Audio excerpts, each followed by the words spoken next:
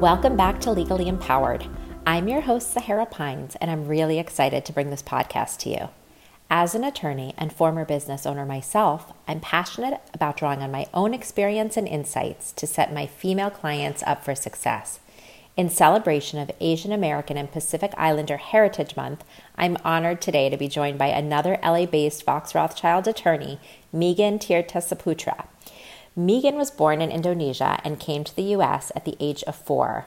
Welcome to the podcast, Megan. Thank you for having me on. I'm so happy to be here. All right, so I have to tell you that your professional bio is totally full of surprises, including the active TikToker thing. So I checked out your profile, and I also understand that some of your videos have gone viral, and we'll talk a little bit more about that later. But let's start with some of the basics. Tell me, what kind of legal work are you doing? I am a litigator, and I practice in appellate and intellectual property litigation. I'm also a member of the entertainment department, which is really awesome because before I became an attorney, I was actually a singer, and I worked in entertainment as an artist. Did you always want to be a lawyer, or did you always want to be in entertainment? I definitely wanted to be an entertainer first, but my experience as an entertainer pushed me to go into law. I was pretty young when I was in entertainment, and my mom was kind of the only one looking at contracts. So I thought to better myself and to familiarize myself with the industry, going to law school and understanding how contracts work was probably the best decision for me at the time. Okay, so before you went to law school, you were a member of an all-girl pop group that was created by JC Chasez of the band NSYNC. Tell me more about that, and was it your experience as a performer that sort of drew you into the entertainment law space? Yeah, so that was definitely a memorable experience. It was a 12-girl pop group, so a lot of personalities, but it was a lot of fun while it lasted, and of course, a dream to work with JC, who I loved when I was younger, and NSYNC was my favorite boy band. We recorded a couple of songs, made some music videos, and at one point we were even filming a pilot for a reality TV show. So that was crazy. Wow. Yeah, but I was super young at the time, and my mom and I were kind of the duo looking over contracts ourselves because we couldn't afford an attorney. So that's kind of how I decided I wanted to be an attorney and just understand contracts in the entertainment industry more.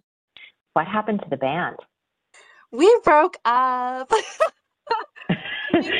Oh, that is like cliche, Megan, right? The band broke up. All right. Well, I'll have to get more details on that. Yeah, I get that. And everybody, is anyone still doing entertainment? I think some are, but we've all kind of branched out into maybe like just dancing, just singing, whereas the girl group was a little bit of both. Some people are in acting, so yeah. And you're just lawyering and TikToking. Lawyering. Yeah. So another fun fact that jumped out at me from your bio is that you are also a title holder. A little more than 10 years ago, you were competing in pageants. You do not strike me as the pageant type, and you were actually crowned as Miss Teen Asia USA in 2011. So tell me about that. I represented Indonesia, which is where I was born. And when I won, I used my platform to advocate for the integration of Eastern and Western cultures. And I myself learned a lot about other Asian cultures during that time. It was a really great experience. I made a lot of lifelong friends. I think I was not the pageant type back then either, and I don't think I am still. But it really helped me in terms of speaking in public and growing into the woman I am now, because I think I was 16 or 15 when I won that title. So I was still growing up. Tell me more about that. What was it like to meet the other girls from so many different Asian cultures? How did that shape your advocacy work towards that? I think when people think of Asia, they don't realize how many different cultures are under that umbrella, including myself. In Indonesia alone, there are over 300 dialects that are used. So I can't imagine all the things that I don't know about other countries. So the way I learned during the pageant experience was, of course, through the other girls educating me about their home countries. And then we always had these delicious, culturally themed potlucks. And that was a way for us to learn more about other countries. And we would learn about the foods and bring a certain type from that country each week. I love that. So AAPI is short for Asian American and Pacific Islander, right? So when we say AAPI, we're using sort of an umbrella term, and that includes cultures from the entire Asian continent, like you sort of mentioned, and including East, Southeast, and South Asia, and the Pacific Islands of Indonesia, Micronesia, and Polynesia. So when we think about AAPI Heritage Month, what do you hope to accomplish with this annual observation? I think we should all use it as a month to educate ourselves about Asian cultures, appreciate them, celebrate them, and accept them, whether it be through food, which is my favorite way, or watching a documentary about Asian history or Asian American history, or even just talking about Asian history and asking questions about the culture. And I think that's especially important now when Asian hate and violence against Asians has seen a pretty big rise in America. Yeah, that's a good point, Megan. And at this particular moment in time, what does it mean to you to be a member of the AAPI community in America at this moment? I think when I was younger, I definitely struggled with my identity and my culture growing up in America because I didn't feel like I belonged. But now, more than ever, I feel accepted for who I am because there has been really a lot of effort for diversity and inclusivity in all industries. And I can truly feel the effect on myself personally, like what the firm is doing to promote diversity and inclusion. I love that. I'm an active participant in those initiatives, and I'm definitely proud to be part of a firm that takes it so seriously. Yeah, I'm so glad you talked about that because I feel like as society, we're really in the midst of a long overdue reckoning for so many different races and cultures. And having these conversations is just a small part of that, but obviously a lot of work remains to be done. So thank you for being part of the solution, as they say, and being a terrific role model for young girls who might be considering following the path that you're on, although you've got so many different paths and so many different things going on. Yeah, thank you for having me on. This has been really fun.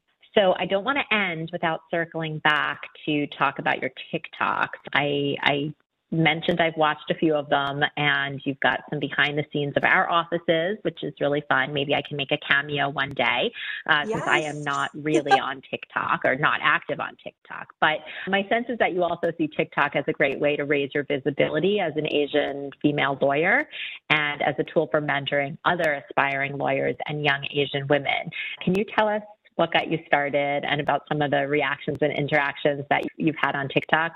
I'll be honest, when I first started on TikTok, I was just a stalker. I wasn't active in making videos, but I think I saw a lot of law students kind of struggling because they were first generation law students. And I identify as a first generation law student. No one in my family is a lawyer. I didn't know what I was doing when I was going into law school. So I thought, why not hop on this platform? And if anyone finds this useful, then that's great. If I can just make a difference in one person's life, that'd be awesome. And since then, I've grown my following to over 10,000 followers, and I've been invited on panels at law schools, at undergrad schools, just to talk about my life as a lawyer, how to get to law school, how to get to big law. So I've definitely interacted with my followers, which is awesome because then it becomes a community rather than just me talking into a black hole.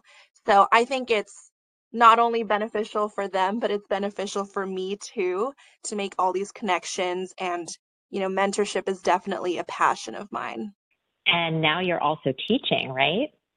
Yes, I am teaching at my alma mater, USC Gold School of Law, Fight On.